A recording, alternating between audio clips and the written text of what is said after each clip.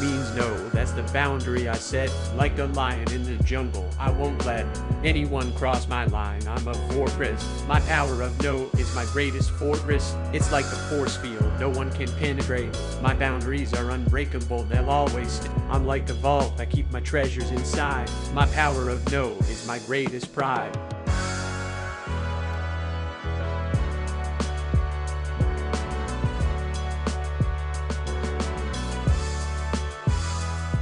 Episode 16.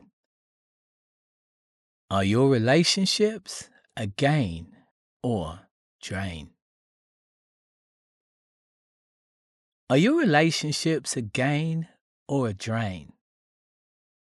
No, I'm not talking about using people or always looking to take what you don't deserve. I'm talking about cultivating associations that recharge you and allow you to revive them. Have you ever been around someone or even on the phone with someone, and after your interaction, you feel drained? I've experienced this after thinking about someone or something between myself and someone else, and not just from the present encounter. On a side note, after ending a less than rewarding relationship with a lady I had been with for several years, I realized this after a brief but pleasant conversation several months after the breakup. I felt like I was running on empty. My shoulders were raised and tight, and my stomach was knotted. After noticing this, I must have been like this during the relationship. These sensations were only noticeable because I hadn't been in contact with the lady for a while. As I thought back, there were periods of chronic fatigue. I had attributed this to my long work hours, but that could not have been true because I still had the same hours, but no longer constantly tired. I have since realized that our minds and bodies will warn us about unhealthy things we are doing to ourselves. The results will vary depending on the severity and the length of the indulgence. Unfortunately, the results can be as small as an upset stomach to actual death. Several of my friends have had stomach ulcers, high blood pressure, strokes, and cancer brought on by family stresses. Of course, nothing is all good and nothing is all bad. There are circumstances in great relationships that can be draining, and there can be moments in toxic relationships that can be empowering. There is a saying that goes like, a chain is only as strong as its weakest link. I have adapted that to relationships.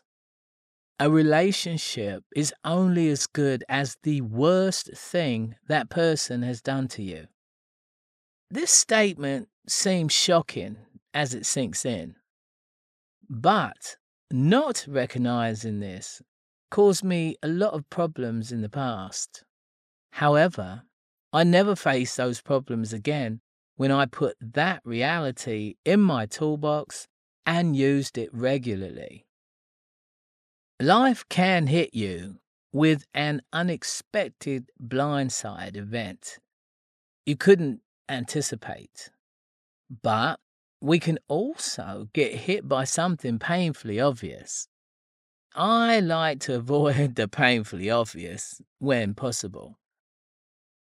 Application is not a one-size-fits-all thing, because what hurts one person inspires another. I have always felt inspired and energized by helping people in need, especially when they show appreciation, and use my help to carry themselves to more significant achievement. In comparison, I have known people who feel like if they are not constantly taking and always keeping the upper hand, they feel bad. All you have to do is note the before and after when dealing with people. Your mind and body will be willing to show you what you need to know, whether you want to know or not. Our minds and bodies whisper first, tap us on the shoulder, and then give us a significant shove. It is advantageous to heed the whispers and not endure the shoves for our mental, emotional, and physical well-being. I am the first to admit our emotions, wants, and needs often help us ignore the warning signs, but the pain of missing the symptoms is always way worse when the hammer drops. Usually, self-realization can be a complex animal to understand, but not when you take notice of your mental and physical reactions to things. You may not know precisely what makes you joyful and at peace, but you will soon understand what doesn't. And that is an excellent start in the right direction.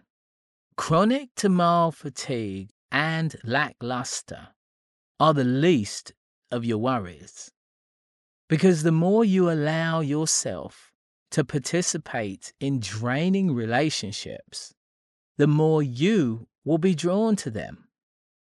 Sooner or later, you will form a hormonal addiction to these relationships. The repetition will make you believe this is the natural part of life and doom you to a miserable existence. Happiness is the foundation of mental, emotional, and physical health. We are more creative and stress-free in this state. We live longer, healthier lives. We are a pleasure to be around, and we bring joy and peace to others. Happy people serve others with love and empathy. Unhappy people don't. Have you ever taken the time to notice the best people you have been in contact with are happy people? You may notice immediately or later what a joy it was to make their acquaintance. People like this leave a lasting impression and often have the choice of a better caliber of acquaintances. When we consciously surround ourselves with these people, we will never be overwhelmed by life. You will never feel alone, betrayed, or depressed. Their presence will fuel resilience and grit. Knowing they are there for you will also strengthen you in their absence.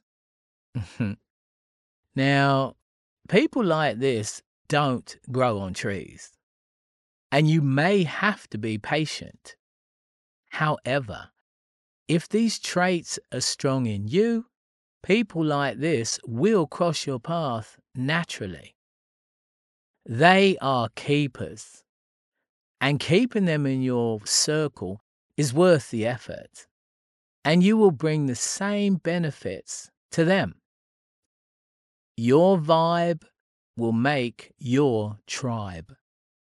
Don't worry if you don't get along with everyone. You're not supposed to. You will always be unhappy trying to make everyone you meet or know your friend. This can be true with family members. You don't have to be rude or ugly towards them, but keep a safe emotional distance from them for your mental, emotional, and physical safety. You will be glad you did. Keeping great people in your immediate circle is like wearing a life jacket while on the lake in a boat. You won't realize how important it is until the vessel sinks. Well, my friends, I hope you have enjoyed our time together. I know I did. Please take each day to make your life better than the day before. I always wish you the best as you traverse this thing called life. And as always, please remember to love yourself. You are not alone. You are relevant and worthy. How about that?